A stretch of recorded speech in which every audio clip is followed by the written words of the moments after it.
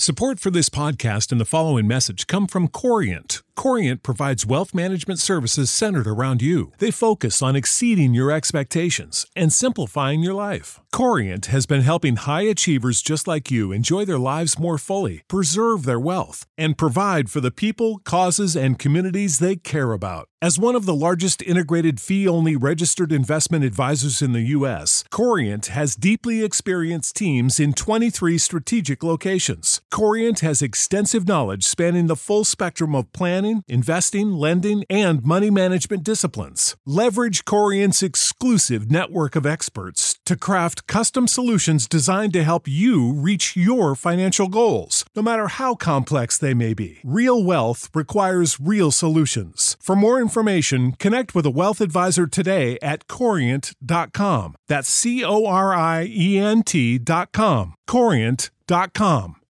Without the ones like you, who work tirelessly to keep things running, everything would suddenly stop. Hospitals, factories, schools, and power plants, they all depend on you. No matter the weather, emergency, or time of day, you're the ones who get it done. At Grainger, we're here for you with professional-grade industrial supplies. Count on real-time product availability and fast delivery. Call, click Grainger.com, or just stop by. Grainger, for the ones who get it done.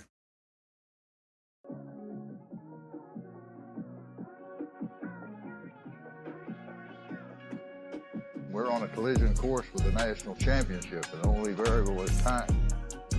Because the train is rolling, so anybody out there, I can't tell you what's going to happen right now, but it's coming. Get on board or get out the way. That's what that is right there.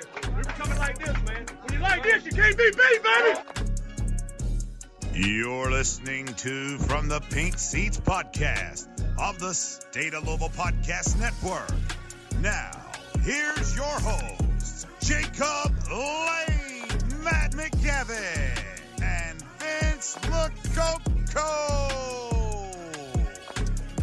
2 episodes at a time. That is a treat for you. It is a treat for us. We are back from the Pink Seats podcast. I am Jacob Lane. I'm joined by my trio of gentlemen here. We'll get to them here momentarily, but we are back for Louisville versus Pittsburgh. The Cards return home after a bye week. And we've got a prime time.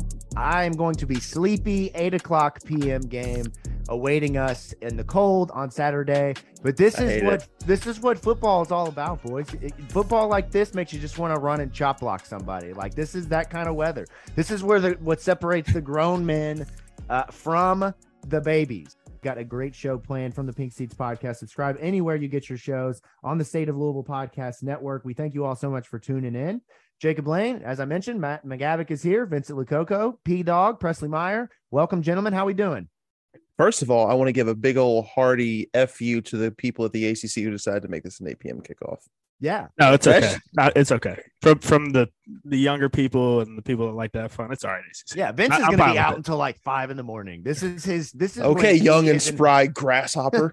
His prime time operating hours are between the hours of 11 p.m. and 5 a.m. I feel like that's another Vincent. No, not that. No. Let me just say that, Jacob, I'll hold your hand during the game if you want to stay warm. But sure. Kickoffs at 8:00, and right now the forecast is 0% chance of rain. Hell yeah. Mostly clear with a 62-degree Fahrenheit.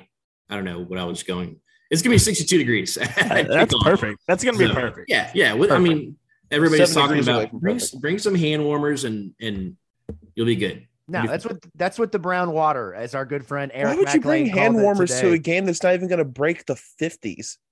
It's not that cold. Hey, I'm built different, man. I don't have the premium Weather Channel subscription, so I can't tell you after 8 p.m. But if this podcast goes long enough, I'll tell you what 9 p.m. says. Matt, aren't you going to be in a heated environment anyways? Dude, this guy's going to be get out of here. Get out of here. So you're going to be sitting. You're damn right. You're going to be sitting in front of your laptop and your iPad and eating cookies. Yep, no doubt. There'll be some watching cookies. the game in the quiet press box is what you're going to be doing. In the 72-degree press box. To quote the great Walter White, you're goddamn right.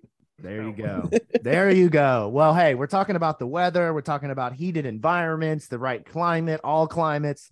we've got a lot of things we're going to get into tonight. Obviously, the point of the show tonight is to preview Pittsburgh. We're going to do that. But before, we're going to talk about all these random things. We're just going to combine it into a segment, right? That's what we do here. Let's try to figure out a way to capture lightning in a bottle.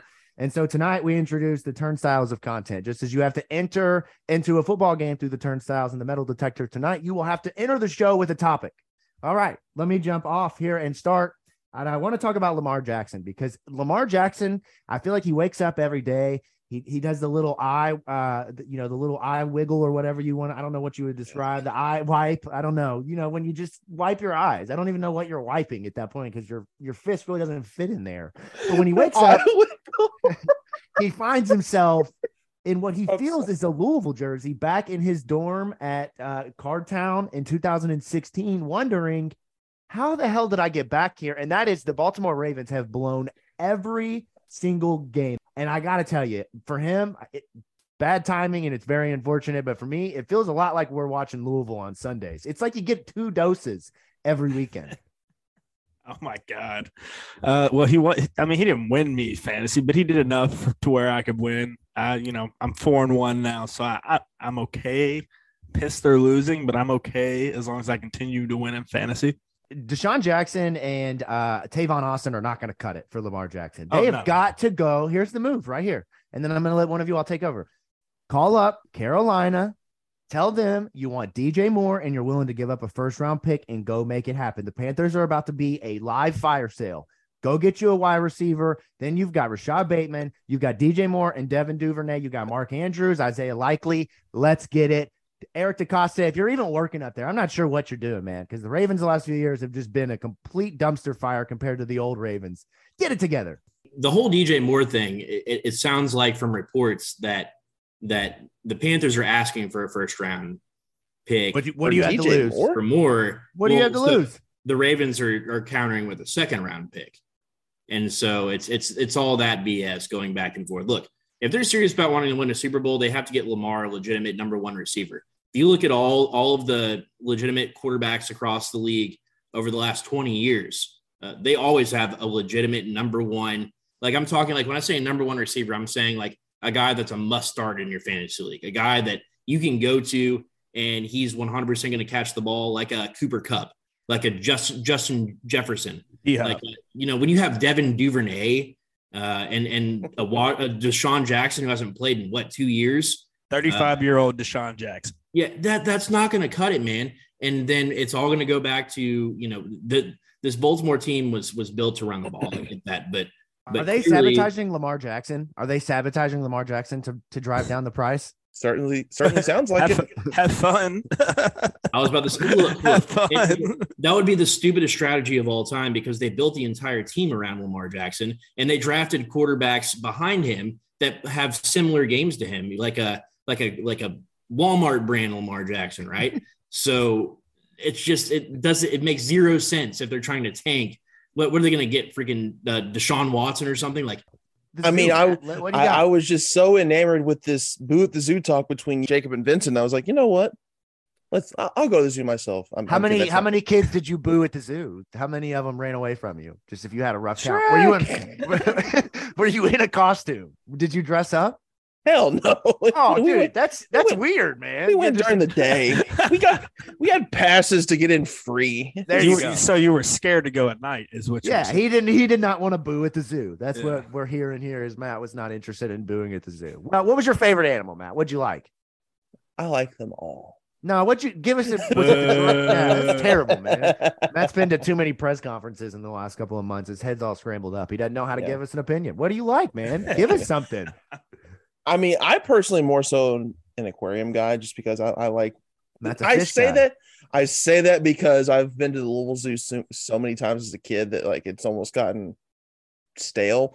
But this was legitimately my first time in maybe a decade that I've been. Okay, so there was a lot that was. Hey, conspiracy theory that goes on with this. I don't think the albino alligator is real. I don't think it's real. It doesn't move. I will say the gator did not move. We thought we heard him, but he didn't move. When's the last time you've been to the zoo? So do you really know what position it's in? If you've been to the Newport Aquarium, you know that they exist, and they definitely move there. Yeah, I just think Aquarium. So I don't know. I've never seen ours move.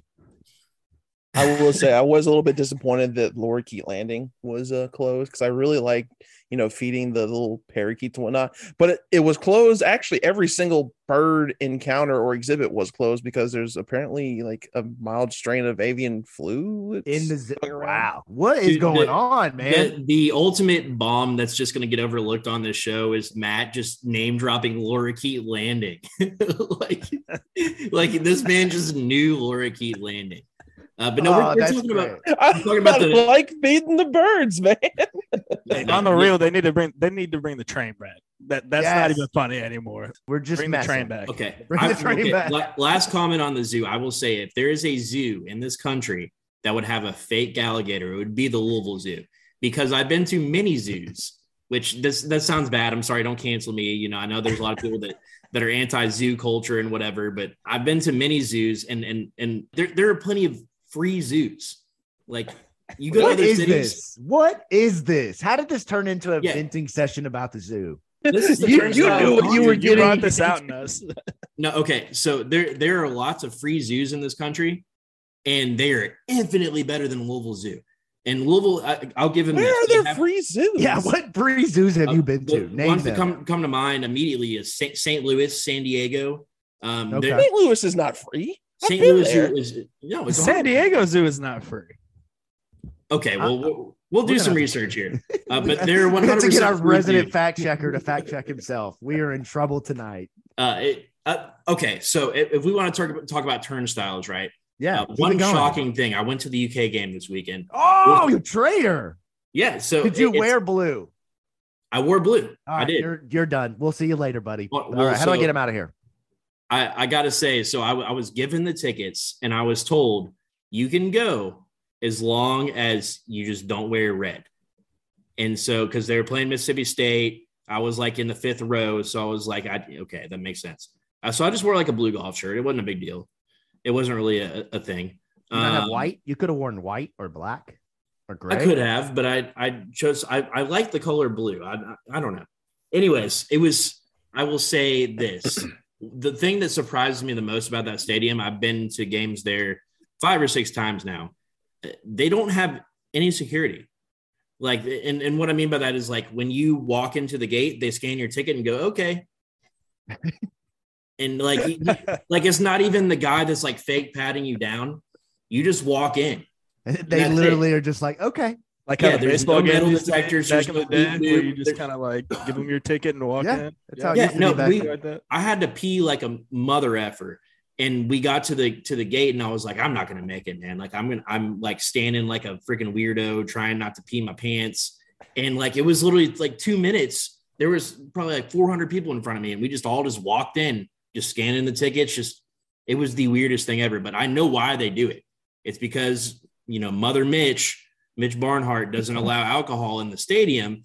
And so every person around you, as soon as the national anthem's open, takes out a flask out of their pocket and starts, taking some swigs out of their flask, starts mixing their drinks. I'm like, you were just losing. Like, people are still getting hammered in your stadium, and you do nothing about it. I kind of like the BYOB policy, if I'm being honest. If I could take a Sixer into a Cardinal Stadium, dude, it's over. I'm bringing that would be horrible for Louisville. No, that's what I'm fans saying. Know how to drink. You know how bad of an idea that would be. That's Presley's point, I think. Okay, so Jacob, if you had to take a flask of something into Cardinal Stadium, you don't like bourbon. So what would you take into the stadium?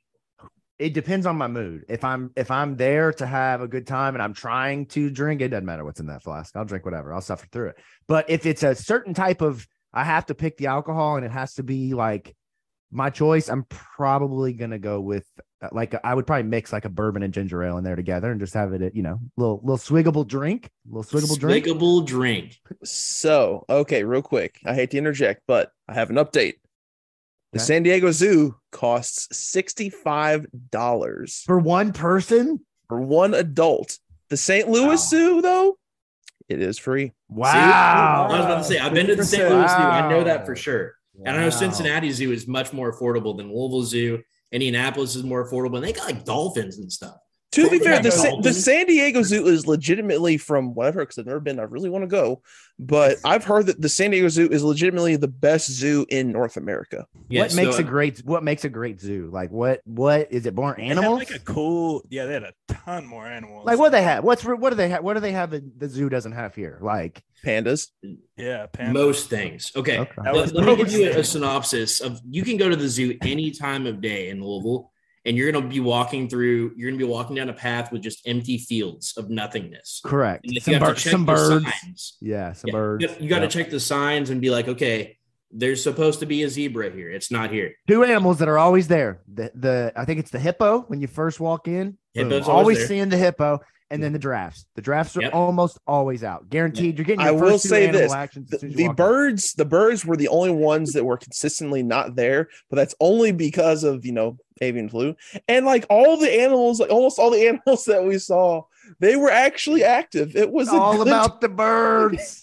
It was a good day at the zoo, man. They weren't all sleeping or weren't all hiding like they were. I mean, we saw Fitz. He was playing the little cute elephant baby. That's what I'm talking about. Adorable. Man. Yeah, that's right. That's the type of animal that's what I needed earlier.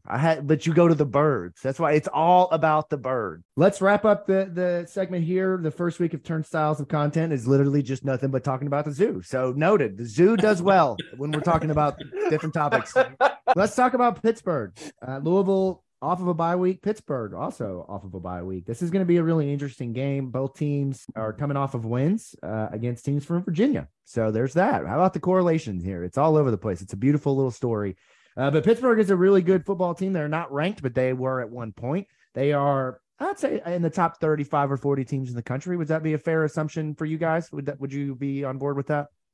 Yeah, I'd say you could argue top 30. Yeah. Okay. All right. So this is a big matchup for Louisville coming off of a victory against Virginia, in which Brock Doman obviously kind of led the way as a passer. Now Malik Cunningham is back, and they've had some time to do whatever they do in a bye week. The seat underneath Scott Satterfield has not cooled down any, and now Louisville heads into one of the toughest parts of their schedule, one of the toughest schedules in the country at this point, in which they will play multiple ranked teams, including Wake Forest next week, Clemson, NC State, Kentucky. But they get things started off with Pittsburgh in a game that feels winnable. I don't know. Maybe I'm drinking the Kool-Aid a little bit too much when I say that, but it feels winnable. Well, just real quick, Jacob, you talked about the toughness of the schedule. Just real quick, if you had to guess based on combined opponent win percentage, where do you think Louisville's second half of the schedule ranks in college football? Vince, you say 1? Okay. I'm going to go 4. Louisville is number 1. It's followed by Texas, Northwestern, Cal, Mississippi State, LSU, Michigan State, Baylor, Alabama, Kansas State. Yeah, the combined win percentage for Louisville's opponents is 0.795. The next closest is Texas at 0.774. Wow. So, yeah, Louisville's got that going for them. Yeah. So here's what I'm going to say before we start talking about this conversation, and we'll just leave it at this. We won't get into the hot seat. We won't get into who are the candidates. We're not going to do that. But what I'll say is what I said a couple weeks ago. There's still time on the clock. Scott Satterfield wins a handful of these games, and he is back, and it is well-deserved, well-earned. He's never beaten ranked teams. He's never won 3 games back-to-back. This is going to be an opportunity for him to conquer what he said he was going to do. And I joked on the podcast with Eric McLean today, but if Sat wins all these games, he's ACC Coach of the Year, dude. Like, I know that's likely not happening, but dead up, that's the truth. So there is still time. There's always a shot. That's always a shot. You still got to play the game. So you're saying there's a chance? There's a chance. Yeah, imagine starting 0-3, and one of your losses is to one of the worst Boston College teams ever, and Syracuse, and Florida State. It's not really Florida State. Yeah, but like we said, Syracuse beats Clemson this weekend, and they're in the college football playoff conversation. What a world! That should be Louisville. Straight up. I will hold on to that with both hands. That should be Louisville. That's what she said. Pause. That's Louisville. They should be with that record heading into their bye week close to undefeated. That's the way it should be. Yeah, I mean, if you look at Syracuse last year, right? Like they were hot garbage, and Dino Babers was on a much hotter seat than Scott Satterfield entering the season. I would hate to go back and listen to that season intro hour of radio that we did, because we said some very not nice things about Garrett Schrader. I mean, so basically the offseason is like imagine you just locked yourself in a room and you just only saw like 10 people. Like all of a sudden people in real life that are just like super average, like personality, super average looking and all that stuff, all of a sudden you're going to be like, I think I'm in love with you. Like it's that kind of thing, like in the Louisville football offseason, right? You know, that's the only thing that you have to talk about for like 6 months. Yeah. It's like you just keep looking at this team and you keep looking at, you know, you're like Mel Kiper, just checking, just straight up, just looking at body fats and explosiveness off the ball, and especially whenever you're like trying to numb pain from like other sports. Like, let's not pretend like basketball was doing well either at the time. Exactly. So yeah. We're just like, everybody's just trying to make themselves feel good. And now you're like, wow, I'm a dummy. Well, here's where we are. Tail of the tape. Pittsburgh comes in 4-2. They are 1-1 in the conference. They are 7 points away from beating Tennessee early in the schedule, but 7 points in overtime away from beating arguably the best team in the country. I don't know. I haven't watched enough football yet to make that, but they did beat Alabama. So, and then they lose to Georgia Tech off of a firing of Jeff Collins. Like, whoops, that's a squandered opportunity right there. So you're talking about Pittsburgh comes into this game likely thinking we should be 6-0. Couple adjustments here, couple adjustments there. We're going to be all right. But when you kind of dig into the numbers, Rhode Island 45-24, but that's a game that was pretty close all the way through for them. At West Virginia early in the season, they very easily could have lost that game. They made plays late, but they have kind of evolved here. Teams don't often start the way that they are in week 6. So at the beginning of the year, as Israel Abandakanda was not a factor for Pittsburgh. In fact, he didn't start against West Virginia. I think he only had 15 yards rushing. But now, over the last couple of games, he has 12 touchdowns, 10 touchdowns in 2 games. That's unbelievable. I made the joke last week, and I'll say it again. I might consider trading all 5 of my running backs for their one running back. He is a special runner. And Pittsburgh's always had guys like that. James Conner, I say that, now I can't think of a second one, but I know they've had good running backs throughout the years. And so this is a game for Louisville where they come in, you know what they are, right? They are a team that can play solid football for about 3.5 quarters. And then there's likely going to be a squandered opportunity where their defense gives up a big play, or they allow there's a turnover, whatever the case is. So Pittsburgh comes in here saying, if we can just make sure that we keep our offense on the field and we can control the line of scrimmage, if we can run the football, we feel like defensively we can stop Malik Cunningham from running or limit him, and they're not passing the football. And then for Louisville, they come into this game saying, if we can just get a balanced offense and we can kind of build off of what Brock Doman did, maybe Malik comes in a little pissed off that there was people talking about whether Brock Doman should be playing. But Louisville now says, let's get a full, complete defensive effort. We got guys healthy. We're coming together as a defense. The staff now says we're a unit. We're vibing. We're friends. We're doing good stuff, right? That's what Scott Satterfield told the media this week. They're coming together. When you play like this, you can't be beat. That's what they were saying the whole bye week. And now the question is, what Louisville team are you going to get? Are you going to get the team that you think you're going to get, which is the team that's probably not going to make a 4-quarter, 3-phase football game? That's not happening. You're going to get 3.5 quarters and probably 2.5 phases, right? Can Louisville put together a complete game this week against a team that's really good, considering what they just did against Virginia, stopping the run? This is a team, you talked about their schedule earlier. Given the talent that they have, this team should be 6-0. I mean, they were just an overtime period away from taking down Tennessee, who, as we've seen now, is really good. They very much well deserve have that number 3 spot in the nation. And then they look meh against Rhode Island. They look okay against Western Michigan. They scrap out a win against West Virginia, but they had to come back and storm back and win that game. I was actually watching that game. They were down heading into the 4th, but then had I think it was a 14-point 4th quarter rally, which is something that's kind of rare around these parts. But then they just drop an absolute stinker, and I mean stanker, to Georgia Tech. Roosters. That's what they dropped. Was that Roosters? The morning after, man. I have a little bit of sickos committee in me, and I still kind of follow Georgia Tech just because I was on that beat. And I'm kind of watching the score as the quarters go on. I'm like, there's no way in hell that Georgia Tech not only is within a couple scores of Pitt, but winning. Georgia Tech went into that game as a 21.5 point dog, and they outright beat Pitt at Pitt. Given the talent that Pitt has, especially on defense, this team should be undefeated. And I think it's been a little bit due to coaching. It feels bad to say because I think really highly of Pat Narduzzi, but he's kind of cost Pitt a couple games so far. And so that's what is kind of interesting about this game is it's really, they've proven to be vulnerable, but is that more of a slip up or is that, something that Louisville can take advantage of?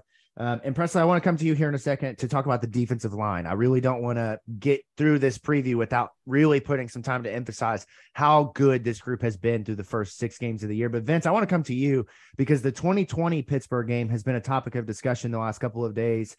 Since Satterfield had his media availability and talked about that game and some of the errors. If you put your memory back into the Wayback Machine, do you remember anything specifically about, maybe how they viewed Pittsburgh or what can we glean from the first matchup with Pittsburgh under the Scott Satterfield regime to today?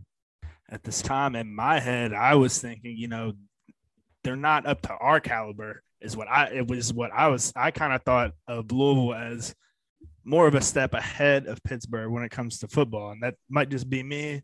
I know there's that Pittsburgh toughness and things like that, but I also never go into a game thinking I'm going to lose.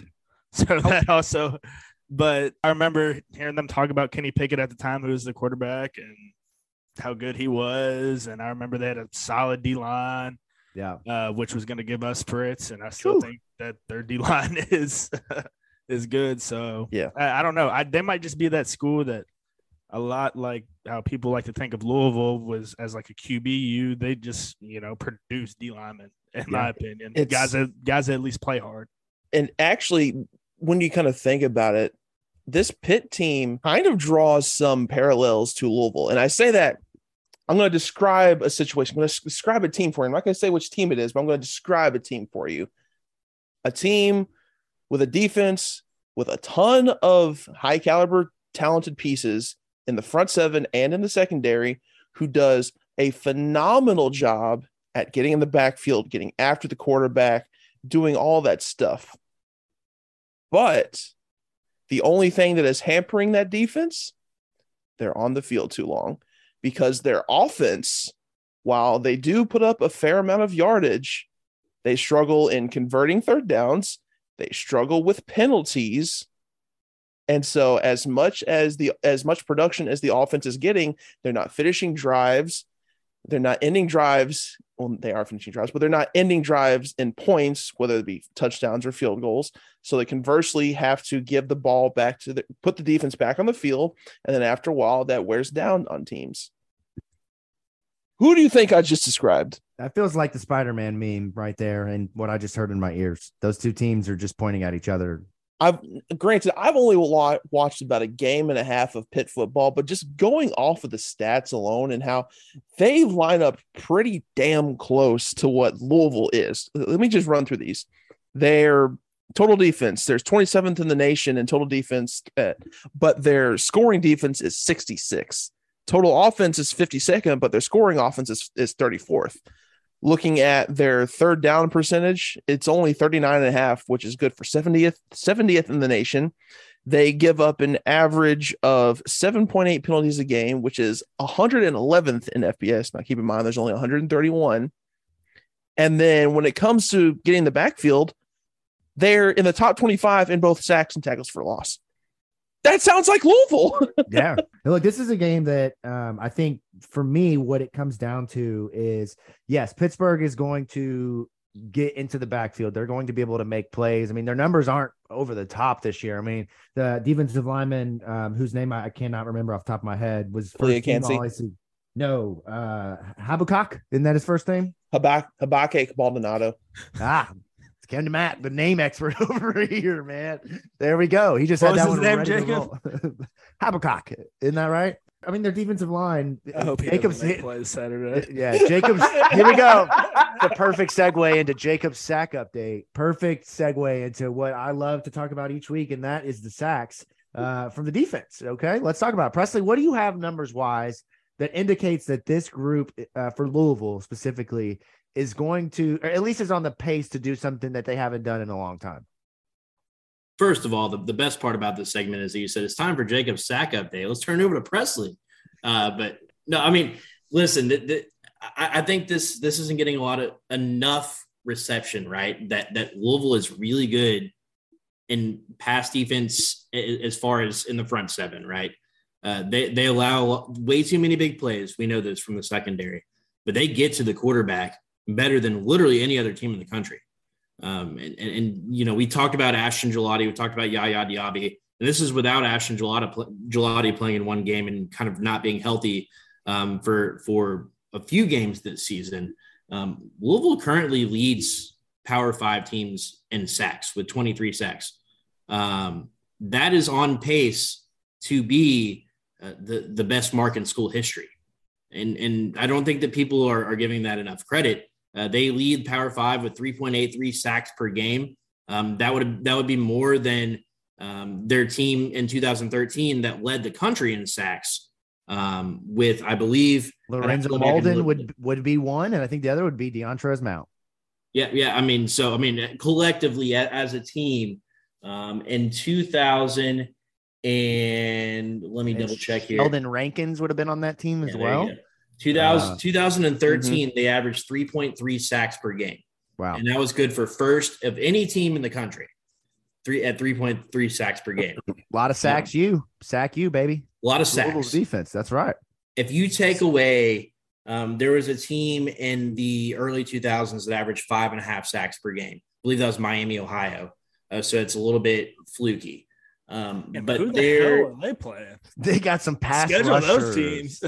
Right. There were, so outside of that though, typically between 3.3, 3.4 and 4.3 leads the country in number of sacks per game. As a team, if you're getting like 2 to 2.5 sacks a game, you're doing pretty well. Louisville is averaging 3.83 currently through halfway through the season. That would be the best mark in school history, as I indicated. And really, it just goes to show, this defense takes a lot of flack. But it's very difficult for me to criticize Brian Brown and then in the same breath say, okay, well, Louisville also leads the country in tackling the opposing quarterback behind the line of scrimmage. Louisville does an excellent job in getting pressures on the quarterback. Really, the major issue that this points towards is that Louisville's having a lot of issues just covering guys in the secondary. I think that's ultimately what it boils down to. And on the stateoflouisville.com this week, I broke down exactly what Louisville's schedule is looking like, because Louisville has, we already talked about, they have the number one as far as win percentage. They have the number one strength of schedule going forward, but they've also up to this point had the number 32 strength of schedule up until now. So it's not like they've been playing a bunch of patsies at all.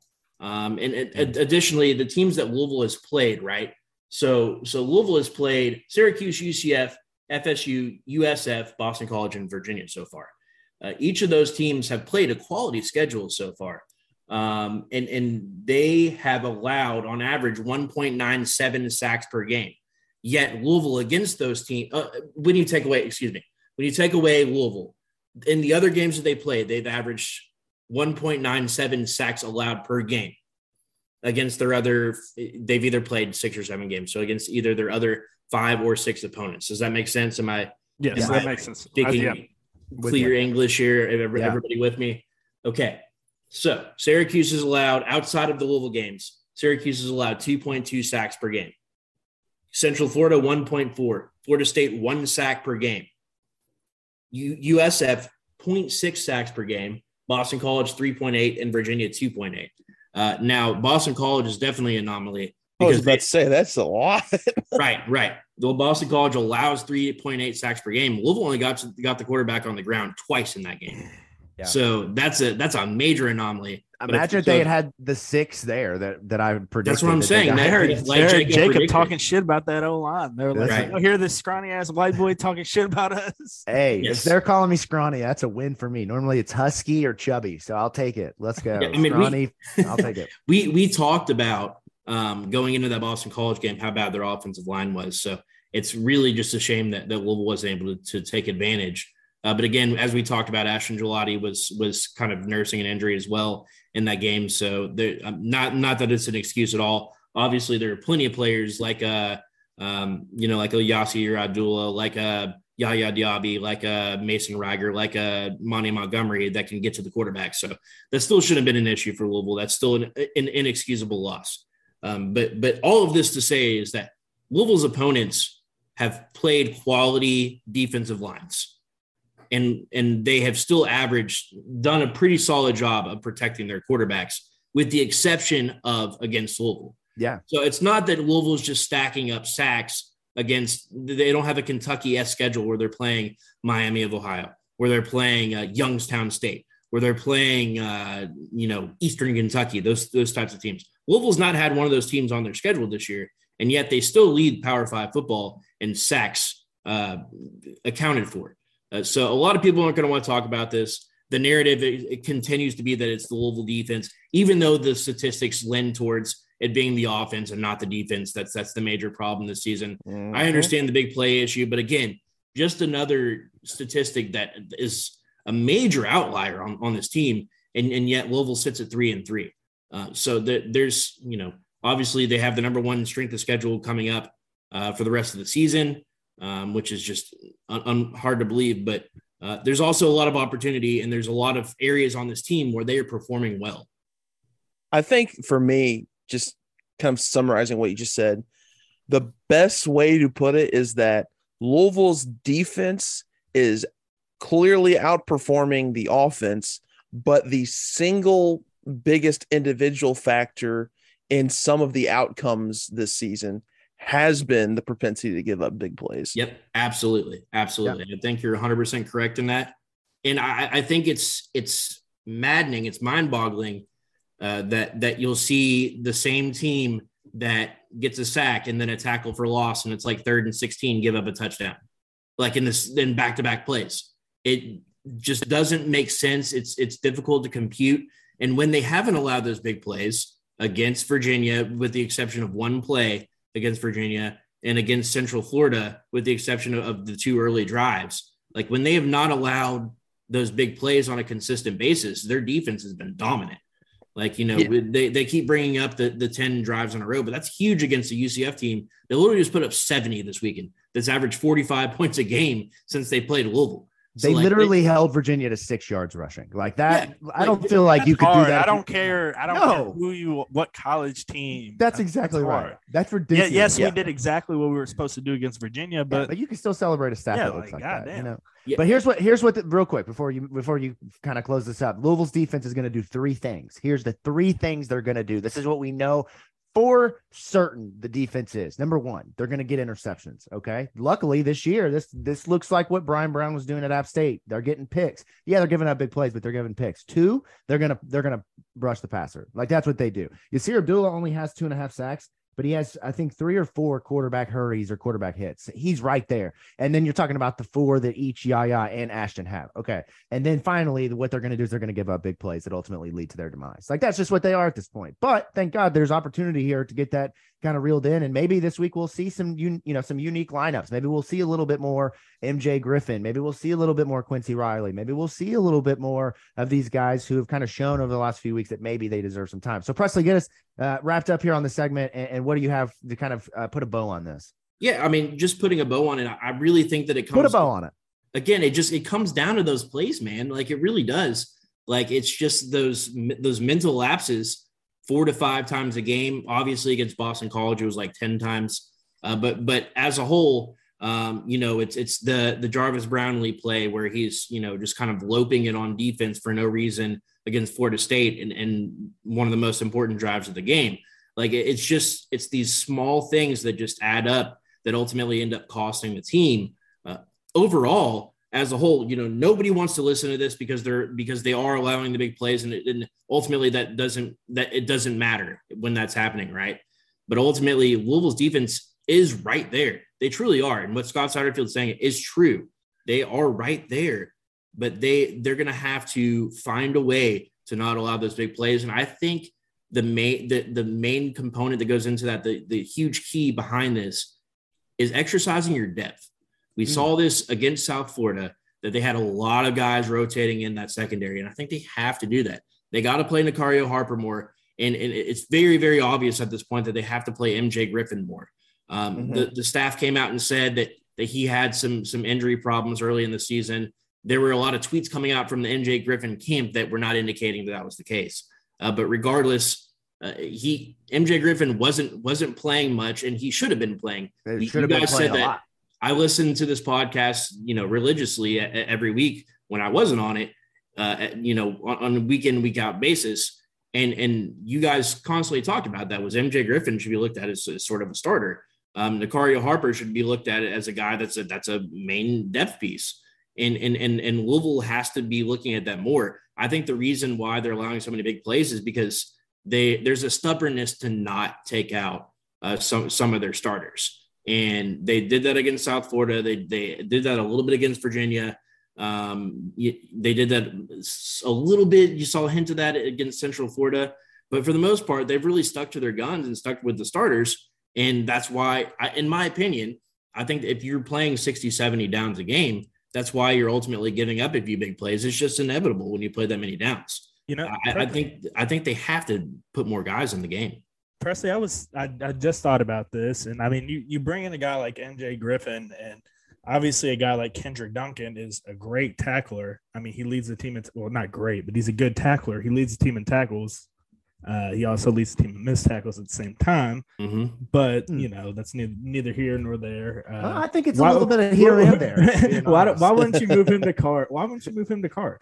That's right. Or put Yasir Abdullah over there. Let's get another pass rusher. You have Ben Perry, who is already a 4-star safety. Just leave him at safety. He can be your depth guy and have MJ Griffin run the show. Isn't that what you look for in your card position anyways? An outside linebacker that can cover?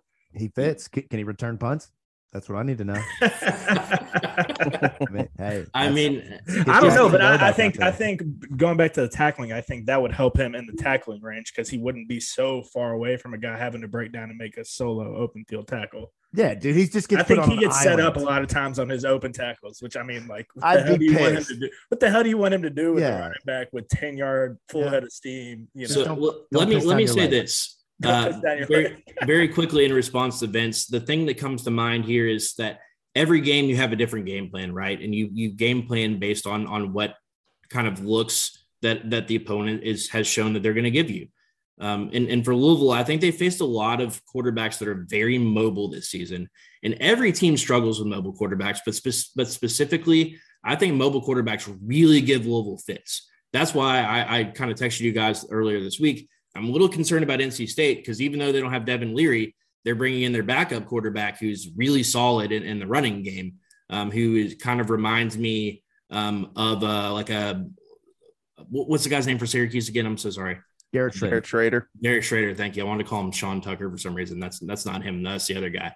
But regardless, you look at like a Keaton Slovis, right? Like that's not a guy that I feel like is going to be tucking and running a lot. So that makes me feel a little bit better. But then you look at like a DJ Uiagalelei. That's not that was half a stutter, half just I didn't know if I was saying his name right. I think you nailed it, man. When you look at like a DJU, that's a guy who can really run the ball. When you look at a Will Levis, that's a guy that can run the ball pretty well. So I think that's something to look out for with this defense. I think that for whatever reason, and Vince, maybe you can kind of give me a little bit of reasoning behind it. It seems like there are too many eyes in the backfield from the secondary, and I think that ultimately it could be a big reason why they give it big plays. If you're preaching it all week, it's bad eyes and man coverage, zone coverage, all the above. It could be the smallest thing as, say they're in a bunch set and they're running some type of combo. I'm telling Jacob, hey, he goes inside, you take him. If he goes out, I got him. And you could hear that, but you might not run it that way. I might take off and run with my guy, and Jacob's sitting over there in his what are you area, doing? like, what the hell are you doing? Throwing his arms up, and it can be the most simple of thing like that, or somebody like running with the post whenever they're supposed to be singing off on a corner. It's such a small, fine margin of error.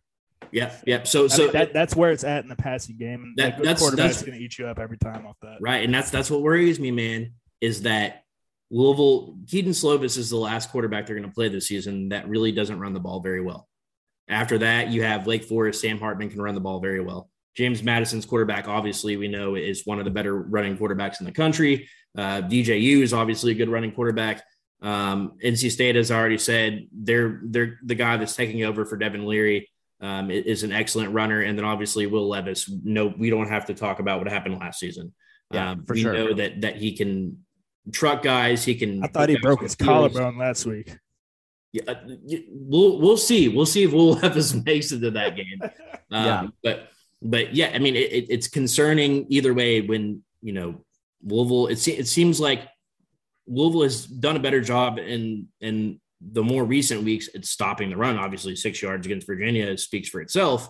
But by the same token, they don't do a great job stopping rushing quarterbacks. Yeah. And I think that's something to watch. All right, so let's do this. We're going to go ahead and transition into the back half of the show here, and I've got a couple of keys to this game that I want to run through, and then, of course, we'll get into our predictions, which will be wrong, right? That's just one of the guarantees of every week is that we're going to have wrong predictions.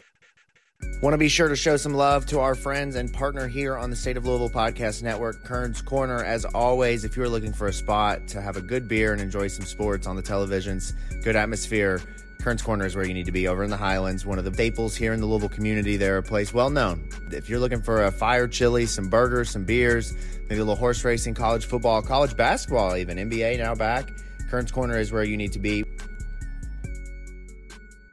Let's start with where I think the kind of big weakness lies for Louisville and where I will really be watching to see what the defense does.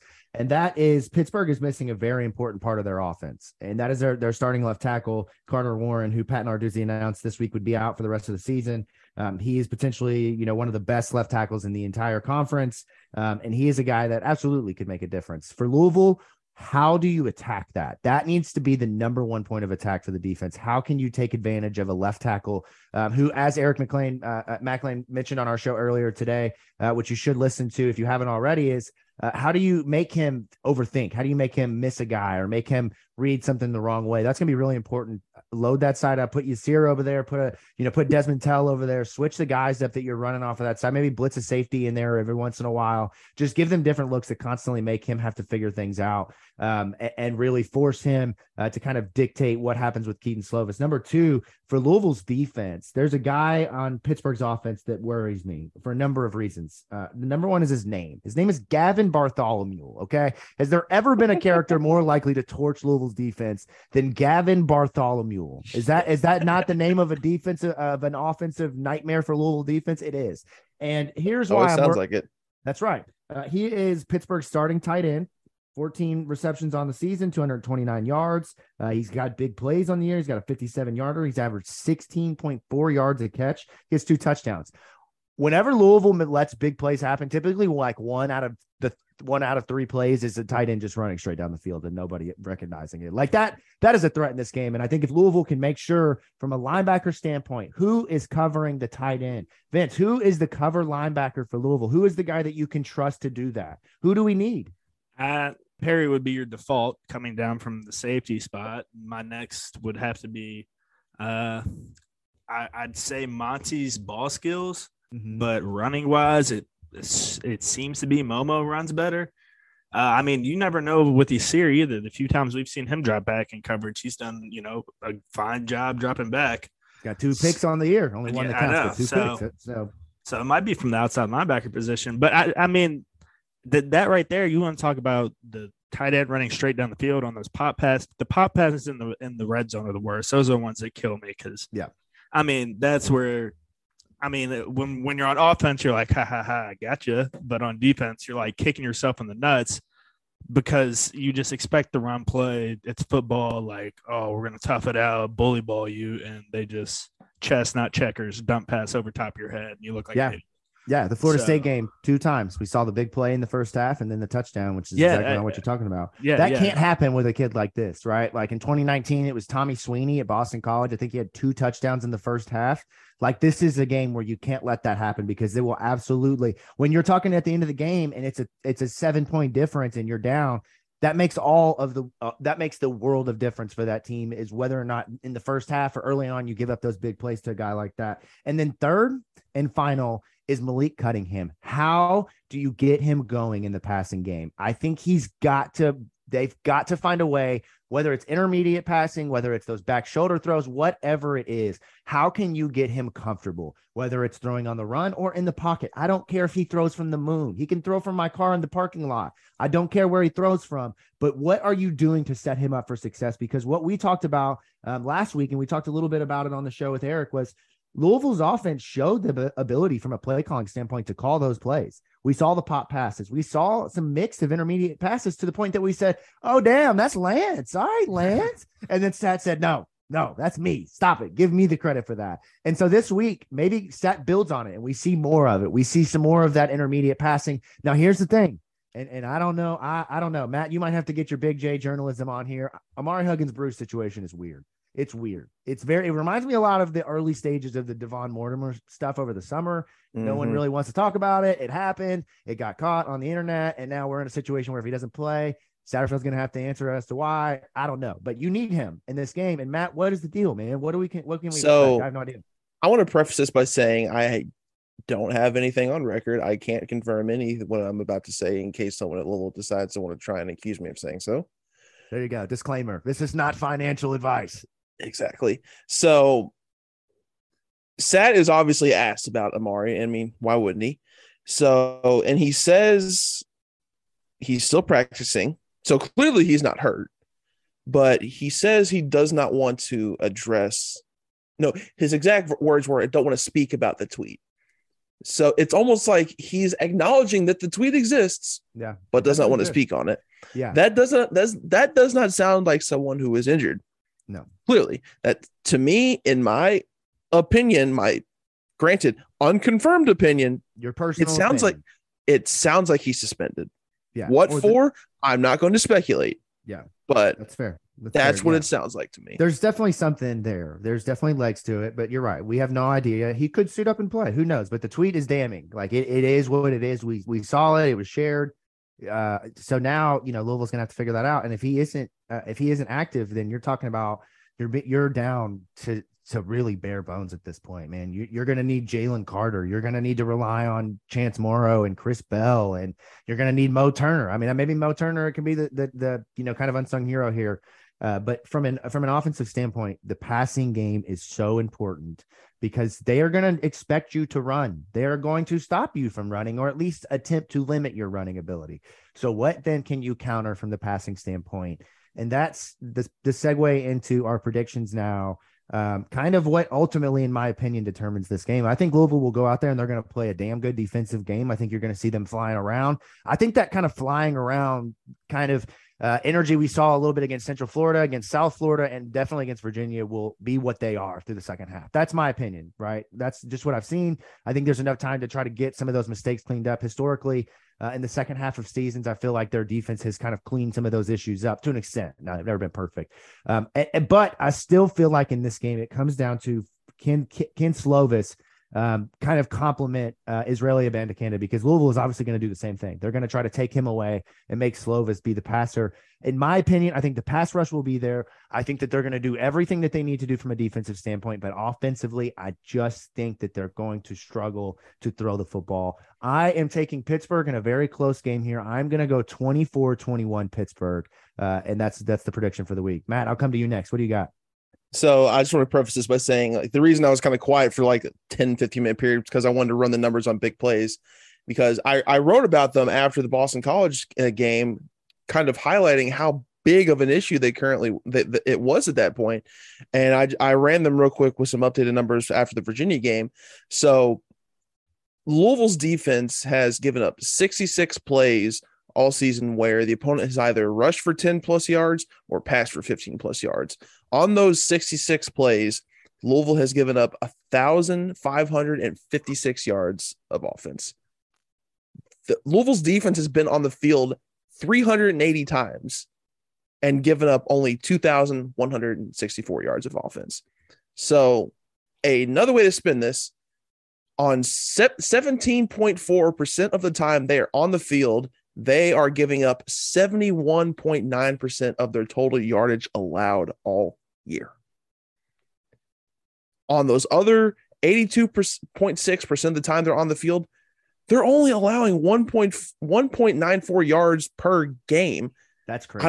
I don't know who the national leader in yards, defensive yards per play is right this second. But when I originally wrote this piece, the national leader in defensive yards per play allowed was Bama at like 3.5. So Louisville's defense, I'm not saying Louisville's defense is Alabama, obviously, but over 80% of the time, Louisville's defense is doubling the production that the national leader in defense is. This is a good defense, but they have too many boneheaded mistakes, whether that's due to a missed assignment or a blown coverage by either a player or a coach. They kind of have equal say in why they've given up so many big plays. On paper, these two teams, like I prefaced earlier, are pretty statistically similar. Their makeup from like how they operate is pretty similar. So it explains why the line is so close. It explains why Pitt was only a 1-point favorite when the opening line was first released. I want to think that Louisville is going to finally capitalize on momentum and string together wins, because it's been win, loss, win, loss, win, loss. It's been a roller coaster this year. I want to think that Louisville will finally buck this trend and get a win and finally string some wins. I think the best way for me to put it, both teams have a lot of talent. That's pretty clear. I just think that this is going to sound horrible the way I'm phrasing it, but the interference from coaching on Pitt's side is not as drastic as it has been on Louisville's side. Because, I mean, it's going to sound horrible. The reason why Louisville is 3-3 is not because of talent, it is because of coaching. I think we can all agree at this point. Yeah. So I say all that to come around and say, I think Pitt squeaks this one out 28-27. I think it's going to be a close one up until the very end. I'm not going to say there's going to be a blown fourth quarter or something like that. I just think that both teams have pretty comparable talent, especially on defense. I just think that Louisville's coaching staff hasn't done enough to prove that they can continuously string together positive performances. Yeah, that's all facts. All right, Presley, I'm going to say Vince for last. What do we got, man? Let's make this quick so we can all get out of here and get some dinner. What we got? Right. So I was trying to put Matt's numbers, kind of frame it in a different way. Essentially, on 66 plays, they've allowed 23.57 yards per play. On 314 plays, they've allowed, what was it, Matt? 1 point what? On 309, no, 3. It was 380, and I subtracted the 66 because I'm assuming you're talking total plays for the whole season. Yeah. Hey, I'm not a math guy. I'm a football guy. Quit coming at me with all these numbers. I just want to hit somebody. Regardless, okay, let's say on over 300 plays this season, they're averaging less than 2 yards allowed. Bingo, yes, boom, correct. Per play. Big time. On 66 plays, they're averaging 24 yards. Oh, that's not good. No, that's bad. That's not good. No, that's bad. That's bad. So essentially, more small, less big. How about that? That's love it. So what we got for a score? Who's winning this one? I'm going to Louisville 27-21. Hey. Okay. And so Matt was in the press conference this week, and I was texting him a bunch of stuff. But one of the things that I texted was, have you ever seen Scott Satterfield show up to a midweek press conference prepared with notes? It's over. They're winning. Notes. That's the difference. The notes. And I'm not saying what was on those notes. What do you think? A bunch of stats. So he crunched the numbers this week, like Matt and I have been doing.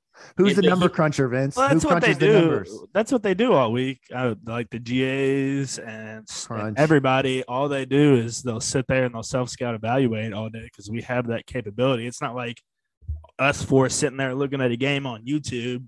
Like I can sit there and double click and sort how many times we had the tight end lined up to the right and pass set, which is right behind the tackle, opposed to how many times he was right there and hit set right next to the quarterback, or how many times we threw X amount of balls to Amari Huggins-Bruce and X amount of balls to Tyler Hudson, and every stat that you could think and break down, they basically have broken down. And yes, it just feels like what you described, Presley, was you did the same thing, just a whole lot more work. Yeah, essentially. And so here's the best way that I can frame this, and I'll keep it quick. Essentially, 2 weeks ago, you saw a very close to being broken man in Scott Satterfield. There were tears in his eyes. He was emotional, and I think it's very clear that his team, Kenny, Rocco, those guys came to him and said, look, they're going to start picking you apart. We cannot have what happened 2 weeks ago happen again.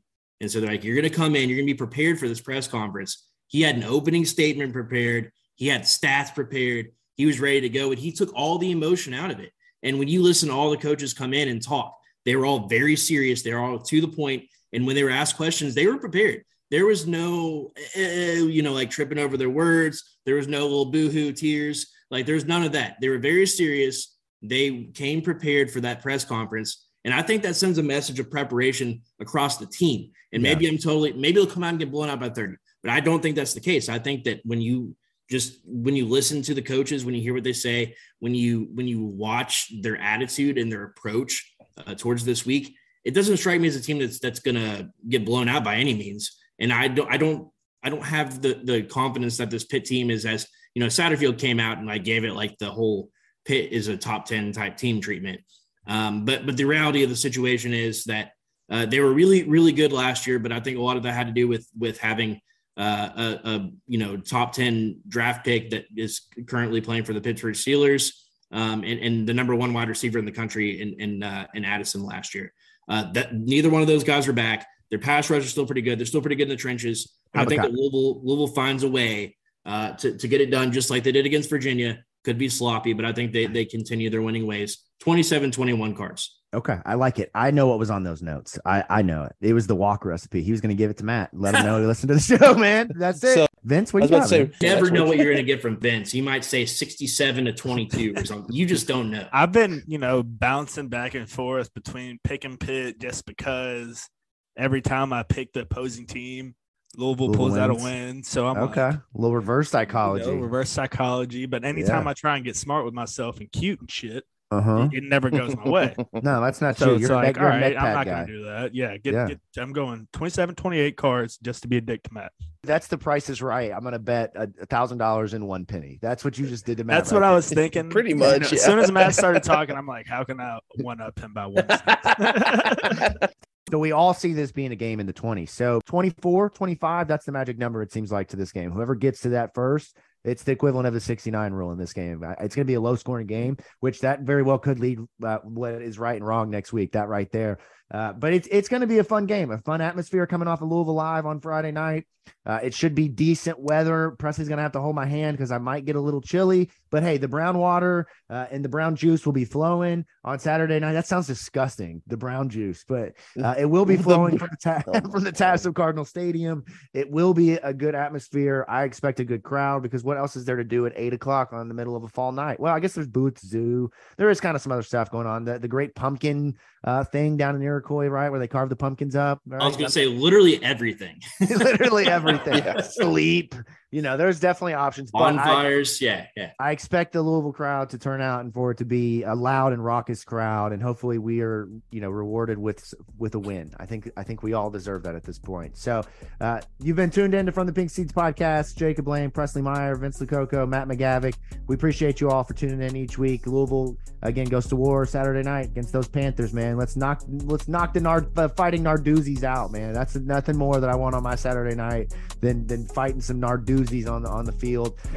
Make sure you subscribe to the podcast anywhere you get your shows from the Pink Seats podcast. Follow us on Twitter at Pink Seats Pod, at the State of Lou, at Jacob Lane 08, at Press Meyer, at Matt_McGavick, at Vincent Lucoco. You're never going to remember that. So just follow the podcast and we will catch you guys next week. Until then, go Cards.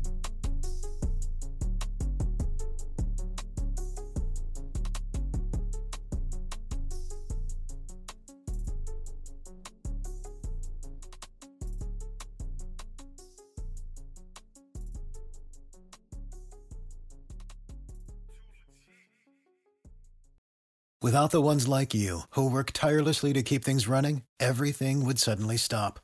Hospitals, factories, schools, and power plants, they all depend on you. No matter the weather, emergency, or time of day, you're the ones who get it done. At Grainger, we're here for you with professional-grade industrial supplies. Count on real-time product availability and fast delivery. Call, click Grainger.com, or just stop by.